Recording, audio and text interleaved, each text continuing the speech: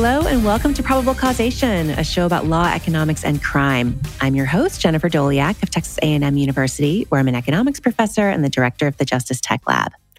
My guest this week is Matthew Lindquist. Matthew is a professor of economics at the Swedish Institute for Social Research at Stockholm University. Matthew, welcome to the show. Thank you. Thank you for having me. So today we're going to talk about your research on how longer prison sentences affect health and mortality. But before we get into that, could you tell us about your research expertise and how you became interested in this topic?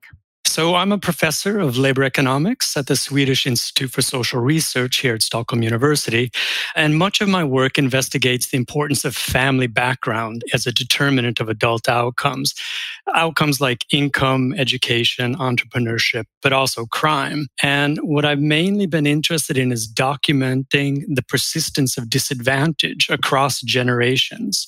And also then trying to understand what are the mechanisms that drive this persistence. So, for example, why do poor children grow up to be poor adults?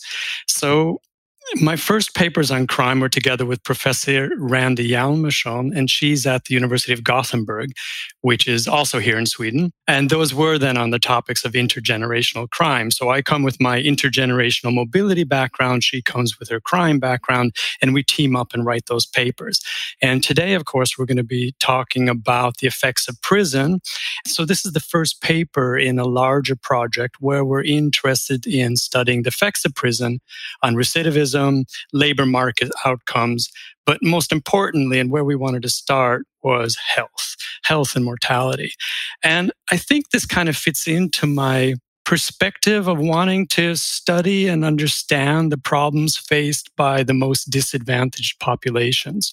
And as we'll see, the prison population is both in Europe and the United States and other places in the world, but they really are a disadvantaged population. And we're interested in health inequality and whether prison exacerbates or mitigates this inequality. And health inequality actually is one of the topics that's studied here by some of my colleagues at the Swedish Institute for Social Research. Then, of course, there's also this emerging literature coming out of the US about, increased access to healthcare and the fact that it may actually have a causal influence on reducing crime. So I think there's a growing literature, a small but hopefully growing literature that looks at the intersection between health, prison, and crime. So that's the main reason we're looking for interested in this topic. Yeah, so when we think about prisons and incarceration, we often consider effects on outcomes like recidivism or employment, as you mentioned. So why health? What are the various ways in which being incarcerated might affect your health outcomes? Well, I think so. Why health? There's two parts actually to the question. I mean, one is, why is it important? And I mentioned studying inequality, but it is actually a really large question in the public health literature because these people also go back to their home communities and can, have an impact on their home communities. And we don't know a lot about the causal effects of health. But if we think about how more time in prison, so prison in general or more time in prison can affect health, we think about it in several different ways. So if you think about the contemporaneous effects, that is, how is your health affected by prison while you're in prison?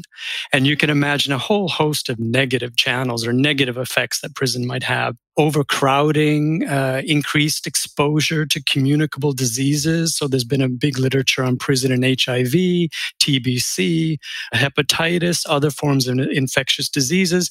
And of course, all of the prison systems today have to solve the question of COVID-19. There can be poor hygiene and sanitation. Prison can be a very violent and stressful environment in some countries. Poor nutrition, potentially. And in some countries, there's low or even no access to proper health care. So you can imagine all of these things working together to have negative health consequences while you're in prison. But on the other hand, imagine there's this positive health shock. Imagine that there are a whole number of potentially positive channels. You're keeping people sober and drug-free for a longer period of time. We know for people with mental health issues, for example, having daily routines and regular meals is important. Adhering to medication regimes. So in other words, someone's there to help you comply with your medication regime or your healthcare regime, because we know noncompliance, in other words, not taking your medicines on a regular basis, is a huge problem. But then also there could be that some people are gaining access to healthcare treatment that they either didn't seek out or couldn't afford when they were outside of prison. So the prison system can offer healthcare treatment. They can also offer treatment for drug abuse, etc. And what we'll see, for example, and we'll get into this when we talk about the Swedish context, is that the treatment plan that you're given when you arrive in prison is actually a function of the time served, because people serving very short sentences might not even have time to make it into these treatment programs. So there are a lot of both negative and positive channels that prison could have on your health that are contemporaneous. And then in this study, we're going to be talking about the effects that prison might have post-release. So once you leave prison, well, we think there could be these direct channels that if you're infected by HIV or COVID or something, that will, of course, affect you even when you leave prison, or the stressful environment, poor nutrition. These can have long-run effects, or low access to healthcare. These things can affect you after you've left the prison system. But then there also might be indirect effects. This is something Randy and I tend to call the healthy lifestyle hypothesis, that if prison makes you stop committing crime, then basically you're living a more healthy lifestyle once it's over. So these post-release effects can be either direct through healthcare provided while you're in prison, or they might actually be indirect by you living a healthier lifestyle once you leave prison, and in particular by not returning to a dangerous environment and by not returning to crime. Your paper is titled The Health Effects of Prison, and it's co-authored with Randy Hjalmarsson. So before this study, what did we know about the net effects of incarceration on health? So there's a difference between what we know, the effects of prison. So the causal effects of prison, we actually know very little. But there's a very large literature. A very large literature. We know quite a lot about the health of current and former inmates. So this is a big question in the medical literature, in the public health literature, penology and criminology as well, and there's studies from all over the world. So we have documentation of the correlations. We have documentation of studies that measure health at intake when you start at prison. They measure health during prison, and they also measure health after prison. And there's a universal consensus. So the reading is very bleak. So there's a universal consensus that mortality rates for former prisoners are much higher than those of the general population. And these are both from natural and unnatural causes. So suicide, for example, is one of the leading causes of death for former inmates. But then, of course, there's also overdoses and violent deaths. So there's a very large literature showing the correlations between prison and health. And a couple examples, several examples. So one that I like a lot is written by Patterson. It's in the American Journal of Public Health. It's from 2013. And she looks at New York State parolees. And so everyone has been in prison. So her question is similar to ours. Does more time in prison affect your health? And in her paper, she compares those with longer and shorter sentences, and she has nice data and has nice control variables. And basically what she finds is that an additional year in prison, so for example, moving from 3 years in prison to 4 years in prison, actually reduces lifespan by 2 years, which is an incredible number, right? This is really important. One additional year in prison is correlated with a lifespan expectancy that's 2 years shorter. There are similar studies for Sweden that are talking about suicide. For example, the suicide rate among former inmates in Sweden is about 18 times larger than the general population. And in the data we're going to talk about today, you'll see these incredible numbers. So 10 years after release, 13% of our population, our prison population, has died. Now, 12% of the prison population dies before the age of 50. And if you compare that with comparable demographic groups in the general population, that's about 3%. And if you were to compare it to, academic professors, then, the number would be around 1%. So the mortality rates from both natural and unnatural causes are very high among former prisoners, and it's a very well-studied population. Now, the question then, of course, is whether this is purely correlational or whether it's a causal effect. So these groups of people have poor health when they arrive at prison. They have poor health during prison. So it might not be so surprising that they have poor health after prison. So there's a large literature, but really it's a very small literature, if any. I mean, maybe I could go out on a limb and say that we're among the first to really try and get at the causal effect of spending more time in prison, the mortality of former inmates. So why don't we know more than we do about the causal effects? Why is it so difficult to measure the effect of prison on someone's health? Yeah, so as I was saying, typically we talk about, well, is it because it's hard to find data or is it hard to find a causal experiment, right? So we're not running randomized trials. We're not flipping a coin and sending some people to prison longer and some people to prison shorter. So it would be unethical to run experiments on this group of people. But as I said, what's difficult to disentangle, why it's hard to get at the causal effect, is the fact that those who go to prison have very poor pre-prison health, right? So it's a negatively selected group. Those that go to prison are less healthy than those who don't go to prison. And among those who go to prison, typically, and in particular in the United States, those who are in prison for longer periods of time are more negatively selected than those who are in prison for shorter amounts of time. So it's difficult to disentangle. It's difficult to identify the causal effect due to this negative selection of the prison population, their initial disadvantage. And we must also keep in mind that they are even return to more unhealthy environments once they leave prison. Yeah. So you mentioned that study before in New York where, she had nice controls, but I guess the concern here is that there's always stuff you can't see in the data. Exactly. And what we're afraid of is this piece that we can't see is going to be related negatively to your health. So this piece that you and I can't measure is more likely also going to affect your health outcomes.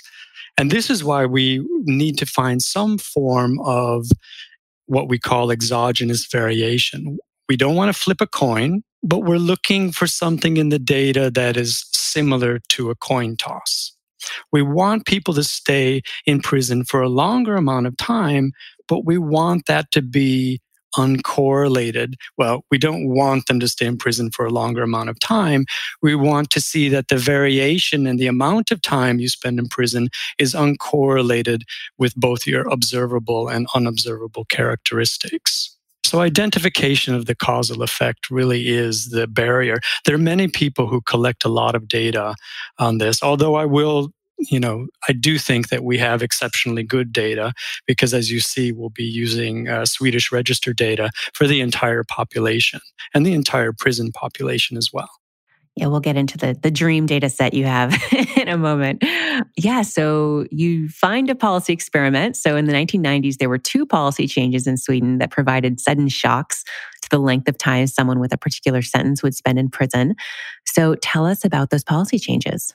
Yeah, so prior to 1990, or actually prior to 1993, so in the 80s, if you were sentenced to 4 or more months of prison in Sweden, you served half of that time. And this was a strict rule. So we don't have you're not released for good behavior, and you're rarely, if ever, kept longer for bad behavior. So if you're sentenced to 1 year in prison, then you serve 6 months and then you're put on probation. Okay. Now, in July 1993, there was a new policy put into place. So if you were convicted before July 1993, let's say to 1 year, then you served 6 months.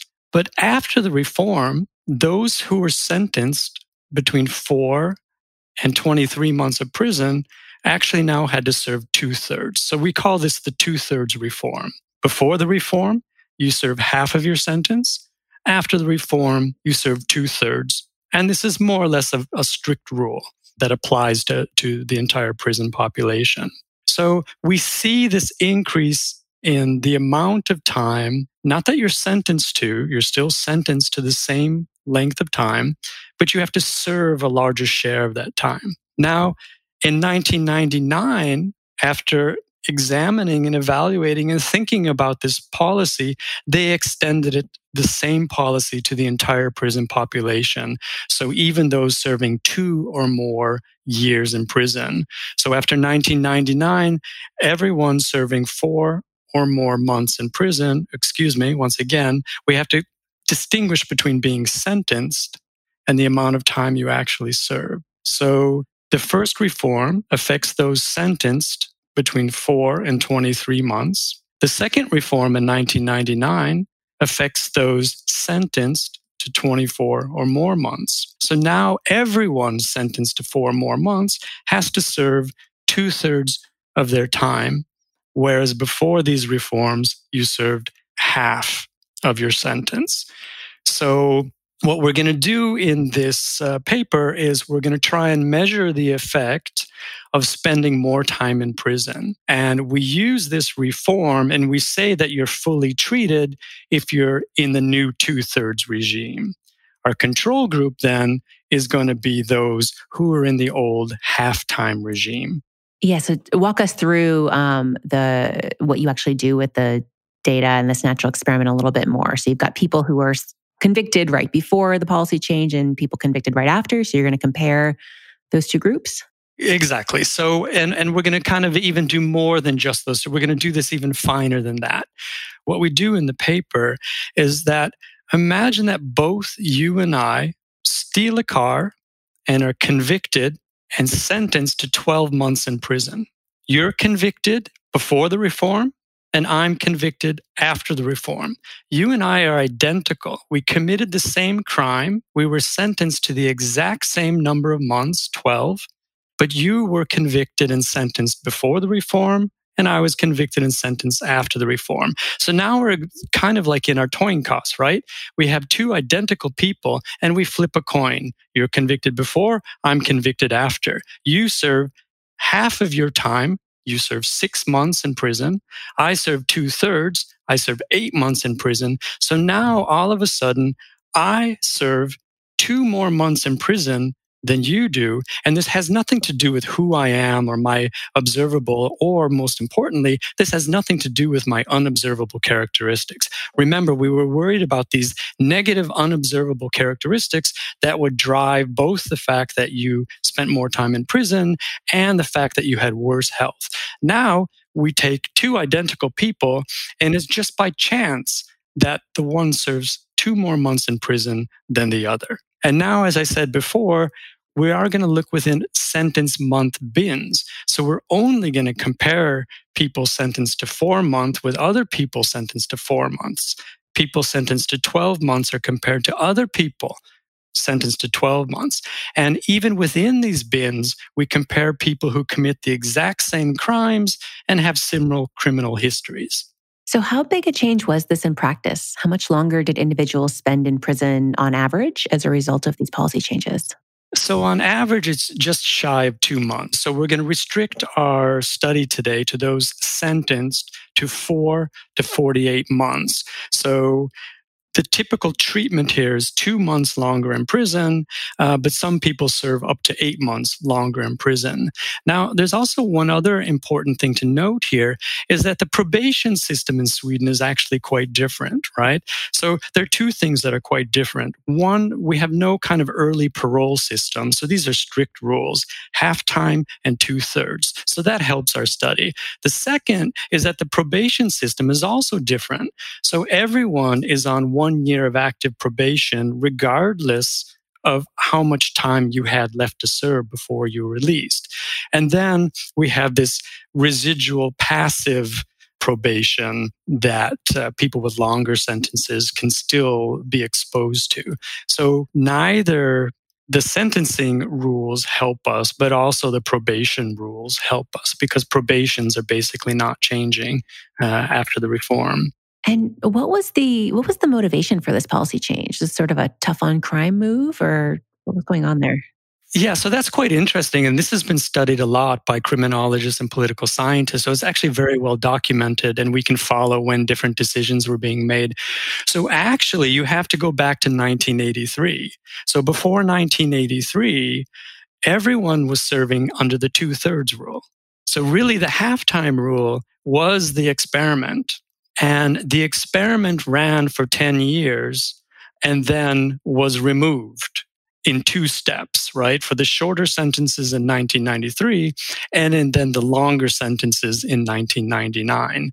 Yes, in part it was a tough on crime, but it was more that the halftime reform was this lenient on crime reform that politicians were maybe somewhat skeptical to, and the police and the general population. But as in many countries, there are kind of policy cycles that go up and down. So the 80s was a time where the social workers and prison workers really thought that shorter sentences and the provision of more treatment was the way to solve crime. There was a lot of discussion around this, but there was a good consensus. So this reform didn't catch people by surprise, and it doesn't surprise me now that I've read the, kind of the underlying history behind the reforms. So basically, it was a return to the status quo that was before 1983, is the short answer. That's really interesting. Okay, so tell us a bit more about the context you're studying. You're focused on the effects of spending more time in prison in Sweden. So what are prisons in Sweden like? Yeah, so, and it's also very interesting that, so what I'm going to describe, we have to kind of separate between 2 things, but they're quite related. I want to talk about the prison system that existed in the 90s, because that's the time of the experiment. And it is in many ways quite similar to the prison system that we have today. But today, and I mean literally just today, the Director General of the prison system was in the news, and he had a debate article in Sweden's largest newspaper about just today, September 22nd, 2020, they've hit the ceiling. So they're at full capacity for the first time in a long time. And it's interesting that the Swedish population is interested in this question and that they want to talk about it, and that it's getting so much media play right now. And what he's worried about is he's worried that overcrowding is going to lead to the fact that they might not be able to give prisoners the treatment that they need in order to help them reintegrate into society. So that's what's happening literally today as we speak. But if we back up, I'll talk about what prisons look like then, and prisons today look quite similar to that. So the prison population is much smaller in Sweden. That's where we should start. So it's 25% smaller than the European average. Sweden is a country of 10 million people, about the size of Michigan or Ohio. So 25% smaller than the European average, and it's 10 times smaller than the US, which, of course, the US is the outlier here. So we have roughly 10,000 people churning through the system each year, but we only have about 4,000 or 5,000 places. So their sentences are much shorter in Sweden. So that's important to keep in mind as well. Sentences are based primarily on your current offense, not on your past offenses. So in our data during the 90s and early 2000s, the average sentence length is about 5 months. And 85% of the prison population has a sentence of less than 1 year. Prisons are also smaller. So on average, prisons only hold 85 people. So we have a lot of prisons that are smaller. The largest prison holds about 422 people or 420 people. And really, some of those places are used in reserve to keep people temporarily. So you can imagine it's not quite what we're used to in the US context. These are smaller. Everyone has a private cell where you can close your door. the cells are on a corridor, and the corridors then connect to kitchens and recreation facilities. When you arrive at prison, you have and this is quite important to our story now, the things that I'm going to say here, is that when you arrive to prison, you get a personal treatment plan. So you sit down the first week in prison with the healthcare officials, and with the rehabilitation staff, and you make a plan. Okay, so do I have any health issues? If so, what do I need help with? Do I take any medications? You have a health exam where they look for any problems. Then you make a plan for education, for work in the prison, for staying in touch with your family, for staying in touch with your children. What about visiting hours, etc., education? And also there's a clear end date, which they find is very important. People want to know what's the end date. So everyone gets an individual treatment and action plan that they're supposed to follow while they're in prison. You're placed close to home if it's deemed suitable. Some people are moved far away from home on purpose. We have the highest cost per prisoner in the world, but similar to some of the other Nordic countries. And we have one of the lowest inmate to staff ratios in the world. And if we want to talk a little bit more about the healthcare that's provided, each prison has a clinic that is open every day, and there are always nurses on call. Medical doctors visit a minimum twice a week, depending on how large the facility is. And the larger facilities, which I mean 200 to 400 people, will have full-time psychologists, working Monday through Friday.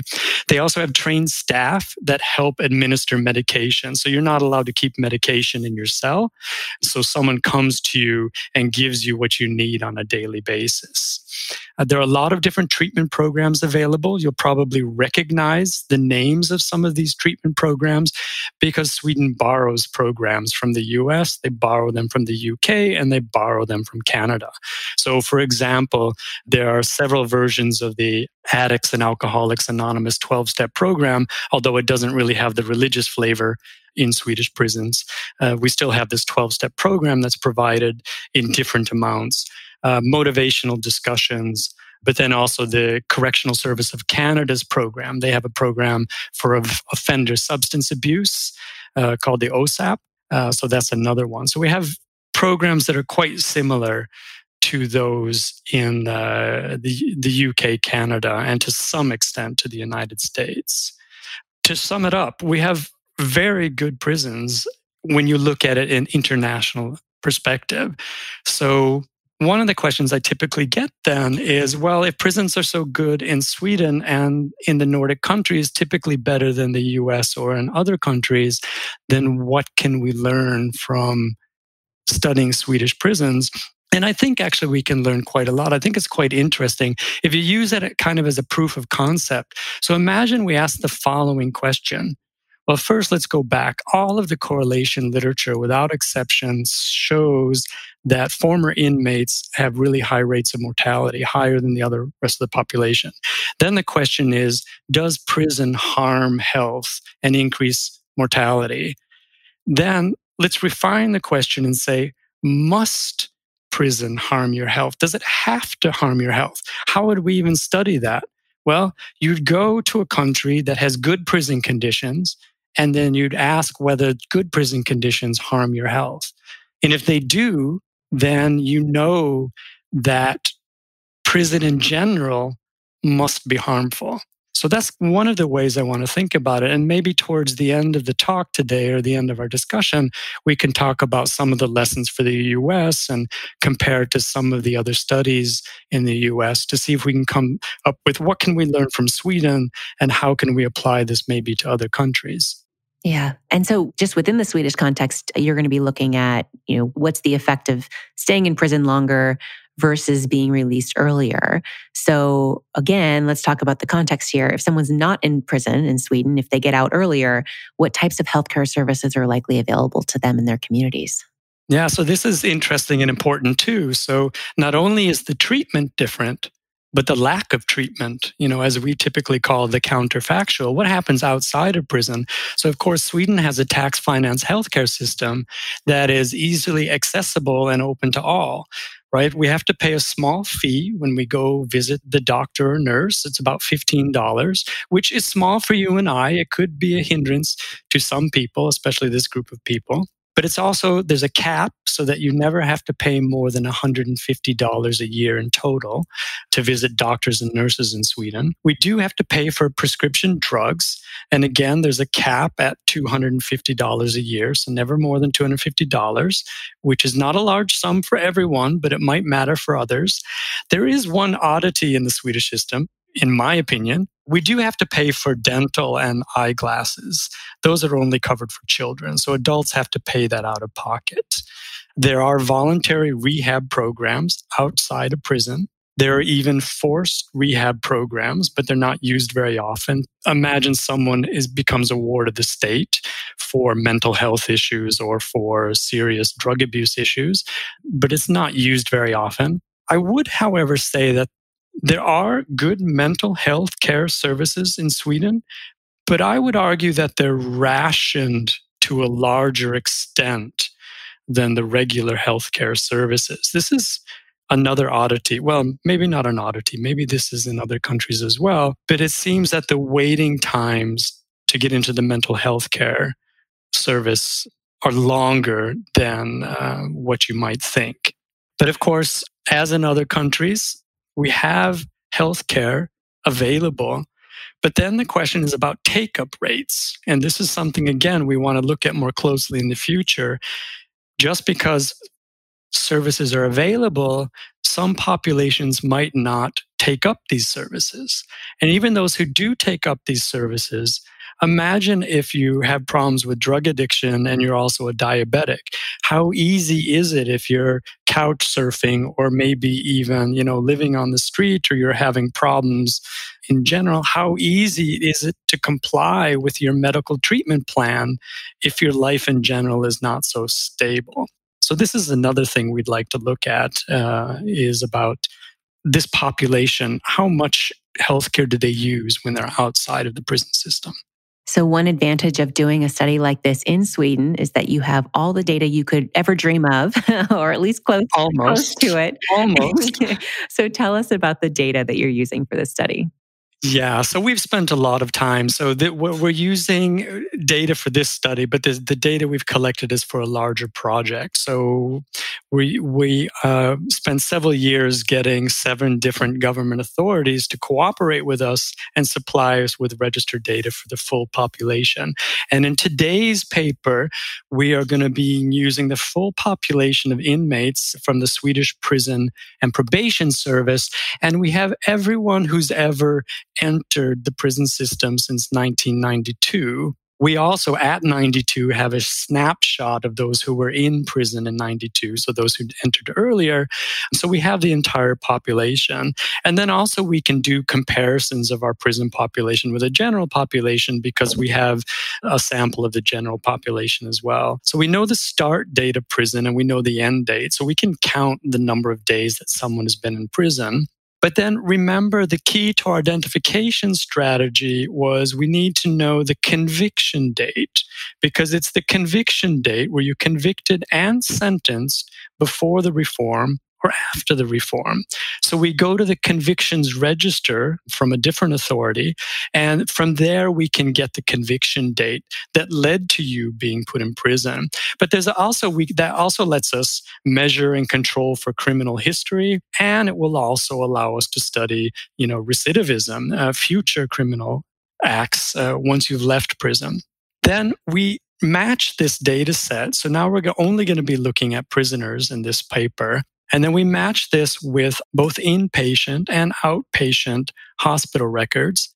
And what we can do with that is that what we'll do is we'll look at the nights that you spend in the hospital. And we divide that up by looking at people who've spent nights in a psychiatric ward, an alcohol ward, a narcotics ward, or a general ward. And general is just everything else, but we take out maternity wards because we don't want to get that confused in here. We know their hospital history and even post-release hospital stays. We know that as well. But then our main outcome then is going to be mortality. So we are going to follow people every year up to 10 years after being released from prison. And we have an all-cause mortality variable. So did you die? Yes or no? But then, of course, we also have the ICD codes, the ICD-10 codes. And we have these codes, and we're mainly looking at the primary reason for death. Sometimes someone has more than one ICD code. And we're looking at the ICD-10 codes for suicide, intentional violence, and these are this population has a large number of suicides and intentional violence, murder. So those are the two leading causes. And then overdoses, I guess if you put in overdoses as well, those are the three leading causes of death. But then we also have ICD codes for circulatory, cancer, and digestive. And basically that covers like 80% of the deaths in the entire population of prisoners. We also have a coroner's note. So you get this ICD code, but the coroner also makes a note whether she or he thinks that the death was alcohol or narcotics related. So those can overlap. The coroner notes can overlap with the ICD codes, whereas the ICD codes are mutually exclusive.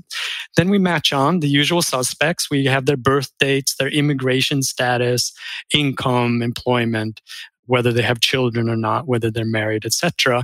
And in part, the immigration data is important because we also want to be able to make sure that they don't emigrate from Sweden. So we look at people who are released from prison and are alive and living in Sweden, that they haven't emigrated. Because of course, if they emigrate from Sweden, then we can't see when they die. Okay, well, let's talk about the results. What do you find is the effect of spending more time in prison on mortality?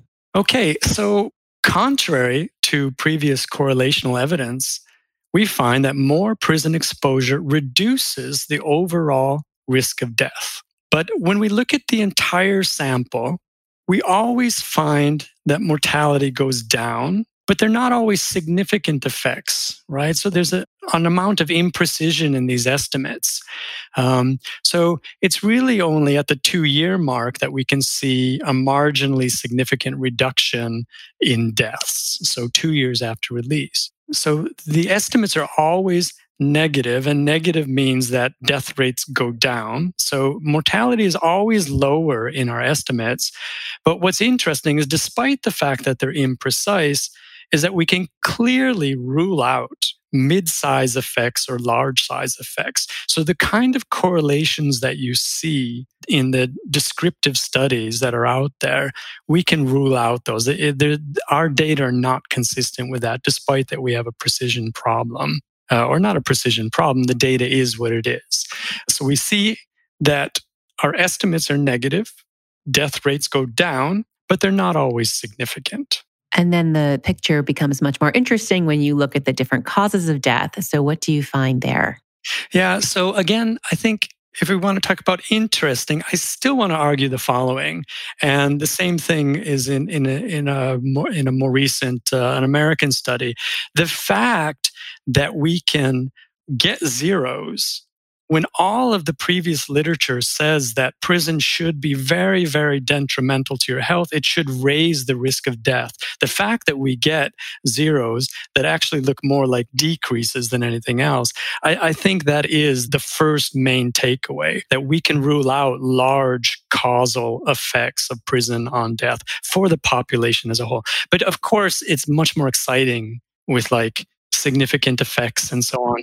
So first I'll talk about, if we look at subsamples of the data, what we see is that for any cause of death, again, just death, yes or no, our all-cause death measure, we see that for subsamples of the population, we actually get significant decreases in the death rate. And it's interesting that these subpopulations are actually more positively selected. So it's those who were less serious criminals or who'd had prior employment. They were not far away from society, right? They were closer to society than the others. And we do see that spending more time in prison reduces the risk of death for this particular group of people. But I think almost more interesting to me, because I guess we haven't really talked about the descriptives of this population. I mentioned that the population we're looking at has these really high death rates. Within 10 years, of being released to prison, 13% of our sample dies within 10 years. Okay, so there's this huge number. But what I didn't say before is that there's a huge issue of mental health in this population.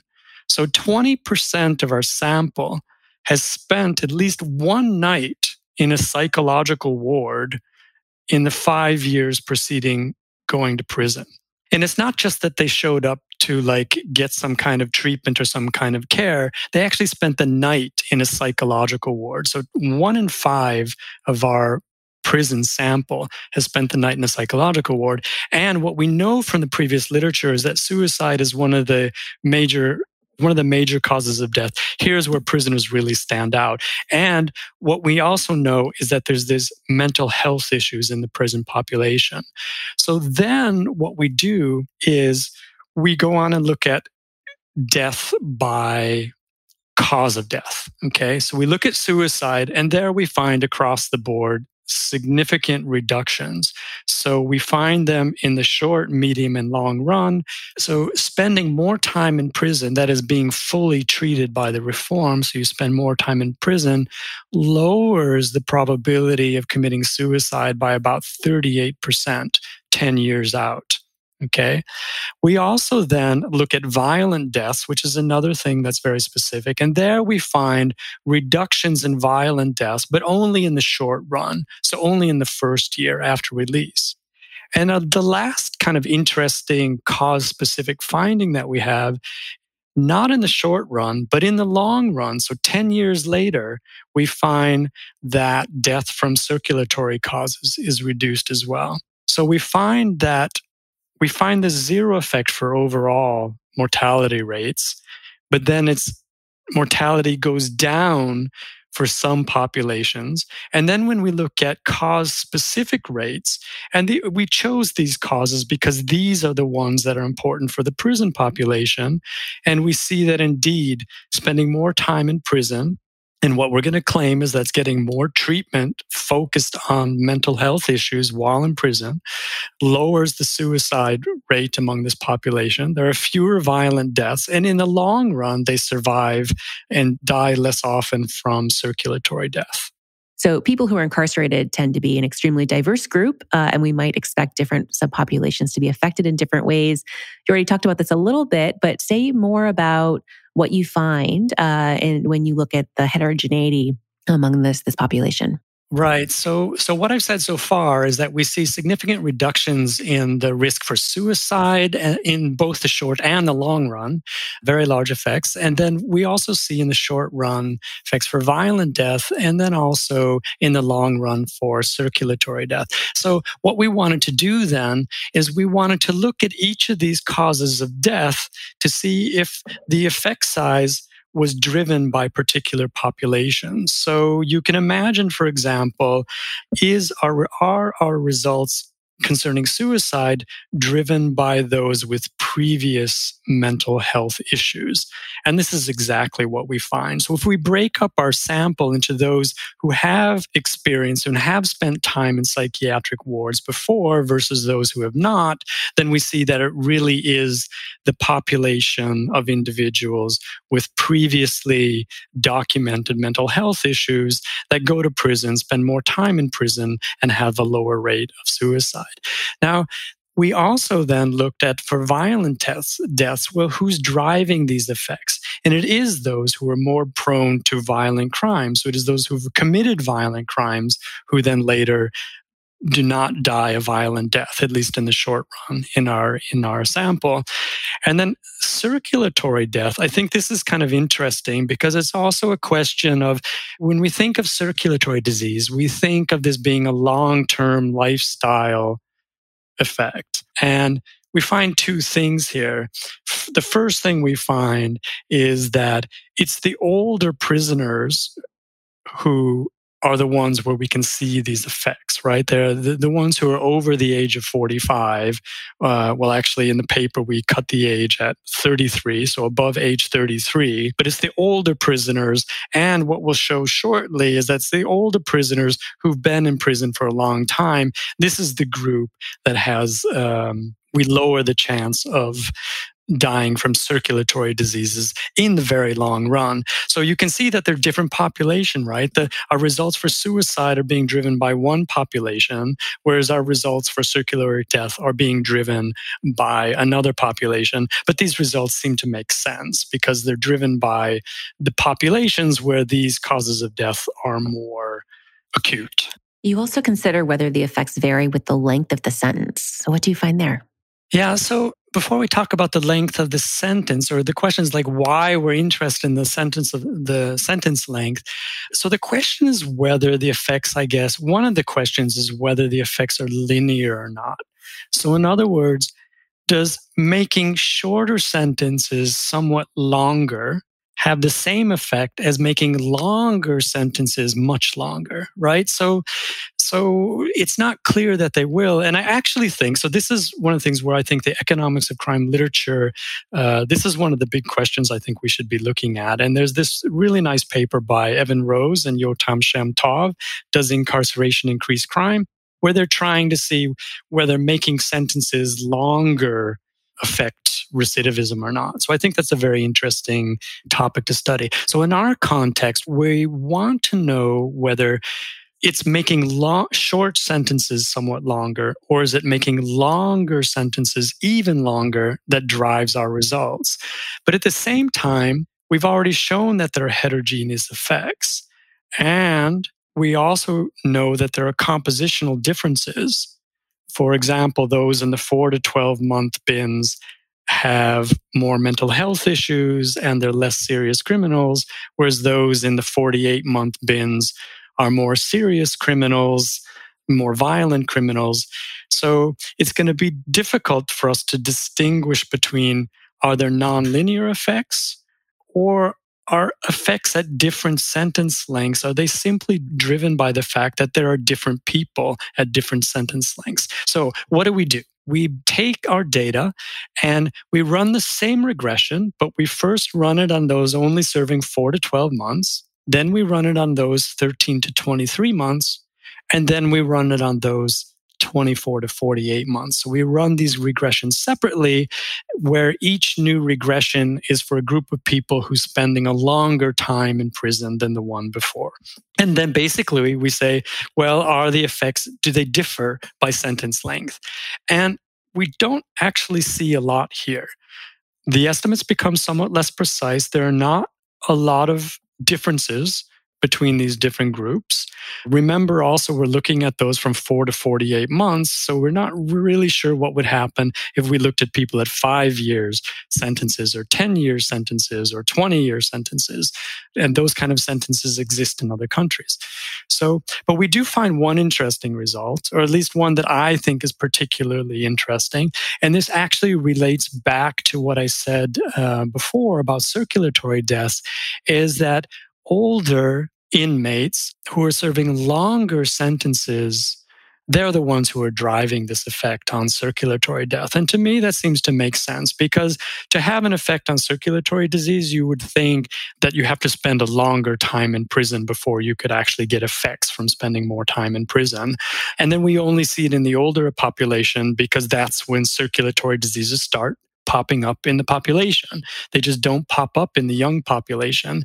They pop up when you're older. Okay. And so you then consider the potential mechanisms underlying these effects that you've just talked about. First, you consider whether the policy changes affected the prison experience in ways other than simply increasing the time spent behind bars. So what are you worried about here, and what do you find?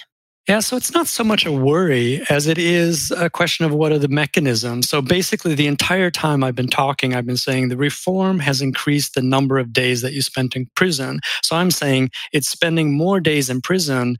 That's what we're studying, and that's the mechanism, right? But the reform could also be viewed as a package.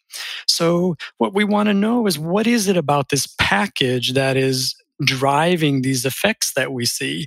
Is it, as we claim, more days in prison, Or could there be other things happening? Because you can imagine more days in prison, all else equal, will mean that the stock of prisoners is growing, right? So what if this leads to overcrowding? And if overcrowding has a negative effect on health, so that works against us finding beneficial effects, but at the same time, that might mean we're underestimating the beneficial effects. If there's overcrowding due to the reform, we want to know, because that would be one of the channels that we're studying. It would be part of the package, or whether because people have to spend a longer amount of time, they're being put in different types of facilities. So then the question would be, well, being in a different facility, does that affect your health? Or it could be changes in peer composition, etc. So we try and think about, well, if this reform is a package with a number of ingredients, do we see any changes in these other ingredients? And the short answer is no. We don't see overcrowding. People don't get put into different kinds of facilities. And, the average characteristics of your peers don't tend to change between those who are spending time in prison before and after the reform. So our short answer to this is no. And the main effect of the reform really is spending more time in prison. That just helps us understand what's going on here more, and allows us to get back to the question at hand of, increasing the number of days in prison. So another possible reason that this policy change could be affecting health outcomes is that inmates are receiving more and or better health care while they're behind bars. And that's sort of the case you've been making all along.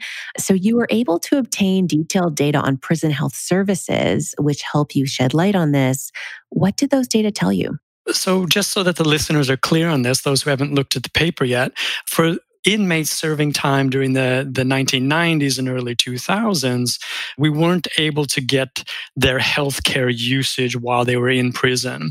But starting in about 2001, 2002, we can get very detailed healthcare data. So we know exactly what medicines you're taking, what treatment programs you're taking, how many, etc. And what we see is that inmates are offered tremendous amounts of healthcare services. Nurses, doctors, necessary medications, visit with the psychologist. But what's also interesting is that all of these things are kind of lumpy. So spending more time in prison actually gets you more treatment and more intense treatment than spending less time in treatment. In fact, the people who are not included in our sample, those serving 1 to 3 months, they actually don't get enrolled in treatment programs at all, which really surprised me, right? But the prison authorities say, well, but they're in for such a short time. By the time they get settled in prison, we can't offer them, the programs we could offer them would be so short that they wouldn't be very meaningful. So what we can see is both in terms of health care, but then also even in treatment programs. So the probability of entering a treatment program rises rapidly as you move from 4 months to 8 months to 12 months, and doesn't peak until about 32 months. So there's a rapid rise in being offered treatment programs as you spend more time in prison. And then also the intensity of these programs depends on the number of months that you're going to be spending in prison.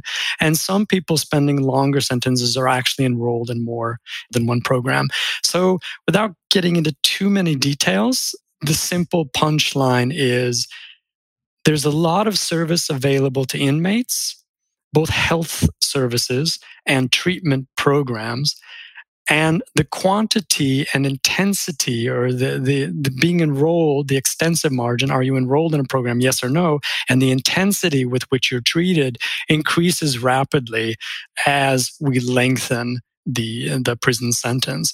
And this, we really do believe that this is the main mechanism. We think it's a direct mechanism that getting more healthcare in prison improves your outcomes once you leave prison. And finally, you consider whether spending more time in prison reduces recidivism or increases employment upon release. If so, those might be the reasons, or at least part of the reason, that we see long-run effects on health. You're able to test this directly using your data. So what do you find? Is it possible that this explains your results?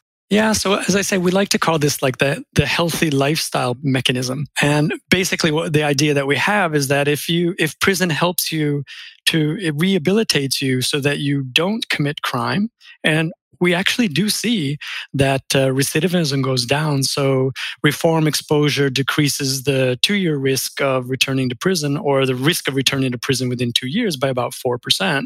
We also see that short-term employment rates go up for the people who've spent more time in prison. So we find these other outcomes that are also benefiting these people. So the question is whether, because we, as labor economists, we think that, income and employment and so on, that having good income and employment outcomes could actually benefit your health and well-being. So what we see is that there are beneficial effects in terms of not committing crime and higher employment rates and higher earnings for these people. So we're wondering if the health effects that we see could be driven by these kind of changes in healthy lifestyles that are not related to the healthcare that you received when you were in prison. So basically, then what we found is that we think there are two potential mechanisms. We have this direct mechanism of healthcare treatment improving health outcomes, and we have this indirect mechanism where lifestyle changes might improve health outcomes. But at the same time, what we find is that the population driving one set of results is different from the population driving the other set of results. For example, remember we said that those with the overall mortality decreases was driven by the more positively selected inmates, those who were closer to the labor market and less criminal. Well, here we see these beneficial labor market effects and reduction in recidivism. We see it among the more negatively selected population. There are some exceptions to this, where the two do overlap. But in general, this indirect mechanism is driven mainly by other populations. And therefore, we think that the health effects that we find are more likely driven by the direct effect of healthcare treatment when in prison. Okay, so that is your paper. Have any other papers related to the health effects of prison come out since you and Randy first started working on this study? Yeah, so there's a really cool study. And of course, everyone says, well, Sweden, what about the United States?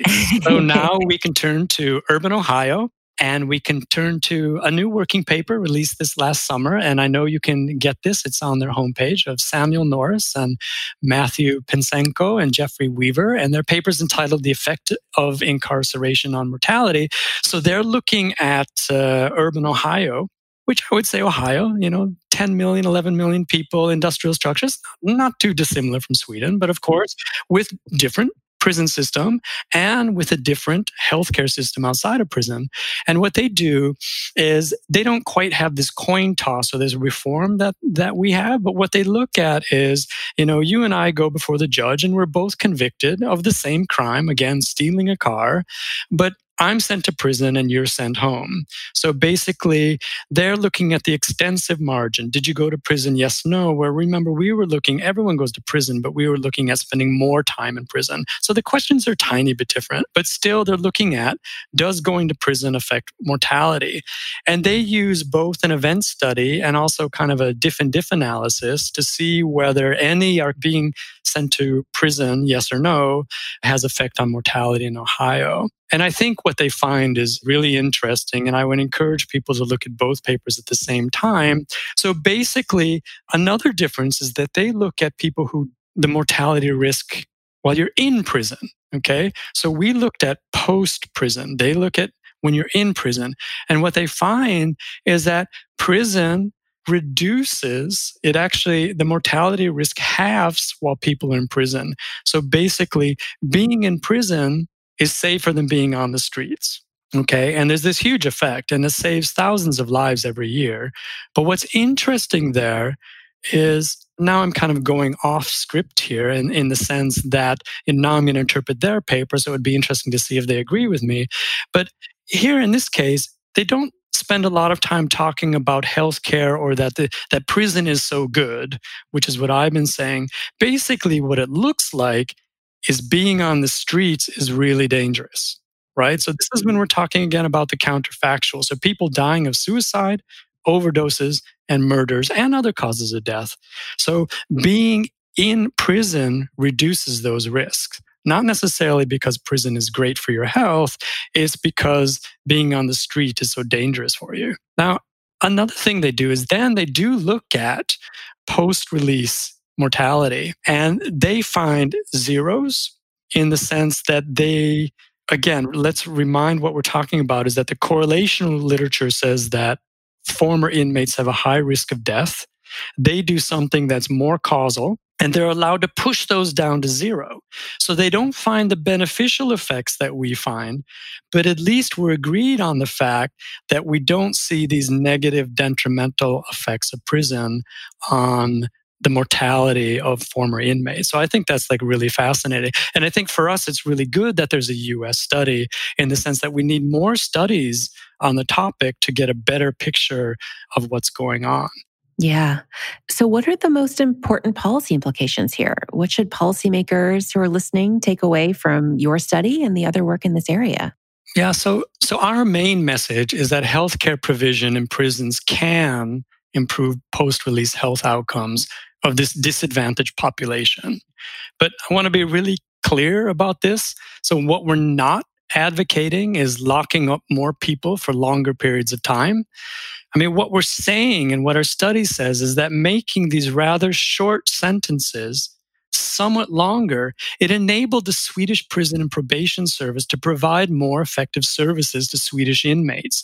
And this has to do with the practical way these programs are provided for people and the lumpiness of the treatments and programs. So again, making these shorter sentences somewhat longer allowed the prison officials to provide better and more effective treatment. And in general, if we kind of look kind of big picture, we think that the social returns to these health investments may be quite large. And the question, which we need more research on is, well, if the United States could provide this kind of treatment, the potential beneficial effects might even be larger in countries where the healthcare system outside, right? So the healthcare system outside of prison, if it is not as good and doesn't provide as much care for people, for this population, there could be even bigger benefits potentially. But also one of the ideas that I've been thinking about, and again, I really would like to hear what these American authors say about their paper or about their American study, is that the fact that going on probation and going home instead of going to prison is very risky for you. Maybe we could provide these healthcare and treatment programs in the probation system. And this is something I'm interested in looking at for Sweden as well. Do we have to provide them in prison, or could we provide them to all these people who went on probation and could have saved them that way instead? So those are several of the points. But then also, I guess, remember when we talked about previous literature, I'd also like to point out back to this new literature that's mainly coming out of the United States, showing that, access to healthcare services outside of prison can reduce crime. And I think in general, investments in public healthcare programs, it's a potential avenue for improving well-being and reduce crime. And then the final point I'd like to make is not so much a policy lesson, but is to remind our listeners about the large overlap between the population with serious mental illness and the prison population. So practitioners know this. The practitioners already know this, that the prison population and the population with mental health issues overlap. So last summer, on the August 10th, 2019 issue of The Economist, and it might have just been in the European version, maybe it's in the American version as well, but The Economist interviewed the Cook County sheriff. So for those of you who don't know, Cook County is the county in the United States that services the city of Chicago. So Chicago's in Cook County. And basically the sheriff there had a very long interview about exactly this topic, about wanting to view the Cook County jails more as part of the mental health institution or mental health system, and the need for mental health services to be provided through the jail system, as opposed to only seeing it as some form of the, criminal justice or the punishment system. So practitioners already know this, but I guess we really need to remind, citizens and you and I and other people and politicians about this specific overlap in these two populations. Yeah, they need resources to be able to provide these services. Absolutely. Yeah, and I do think politically, it's one of the things I hear from practitioners in the U.S. is that it's difficult to make the case to provide a lot more services in prisons when we're not providing them to the general public, and so it's an interesting political economy question about how we go about expanding access to the types of services and programs that would make us all safer, and making sure everyone feels like it's fair also. Absolutely. I mean, I totally understand that. So it's a difficult question, but Sweden is an interesting case, I think. And then we need cases from different countries with different systems, both prison systems and healthcare systems, in order to kind of map out, right? Because we can't know the truth by just one study. We kind of have to map out the territory by, ringing it in with more than one study or looking at the same question, but from different angles to get a better view of the topic. Yeah. So speaking of which, what's the research frontier here? What are the next big questions in this area that you and others will be thinking about in the years ahead? Yeah. So it's not a new topic, but what about going back to the what works in prison topic? So the economics of crime crowd, we're getting into this, but imagine that it's an old topic. So it's not new, but at the same time, we're getting more skilled at providing better answers to these type of questions. So I can imagine labor economists evaluating the effects of various policies that are being given treatment programs within prisons and using the same kind of tools that we've used historically to study active labor market policies. Are some treatment programs better than others? For example, the Swedish prison system has dropped short programs, saying that they don't work. Is that correct or not? And that's something that we will be helping them with in the future. Also, can we screen for mental health issues and/or conditions like ADHD and then provide long-lasting treatment that could lower recidivism? We're also interested in looking at, can these kind of services be provided in a probation setting? This summer, Sweden was supposed to change its probation system to a more strict active probation system, but it didn't happen because of COVID. And we're wondering within this system, we can provide care so that we don't have to provide all of the care when people are sitting behind bars. We could maybe move some of that care to the probation system or even to the electronic monitoring system. So imagine also the following, for young students. I don't think Randy and I will do this right now, but imagine if you're a young student and the big issue that we're talking about it every day is how prisons are dealing with this pandemic, right? So this is a very big public health issue. And you can imagine comparing how different prison systems are dealing with the issue and how that not only affects inmates, but also affects the people working in the prison system and also affects the populations, like the home populations. So some countries are releasing inmates early to send them home, and how that affects the spread. I think the next thing Randy and I will probably be doing is using this same kind of identification strategy to go back to what we first started doing, the intergenerational effects of crime. Right? This is where she and I started writing together, because you can imagine also that spending more time in prison might have effects on the spouses or the children, especially the children of these inmates. We'd also like to do a bit more descriptive work, as I was saying before. What is the take-up rate and the medication programs for prisoners before they go into prison, during prison, and once they get out of prison? So we can see just collecting more data and continuing working on these kind of healthcare issues for the prison population and their families. So many important open questions. My guest today has been Matthew Lindquist from Stockholm University. Matthew, thanks so much for talking with me. Oh, thank you very much for having me.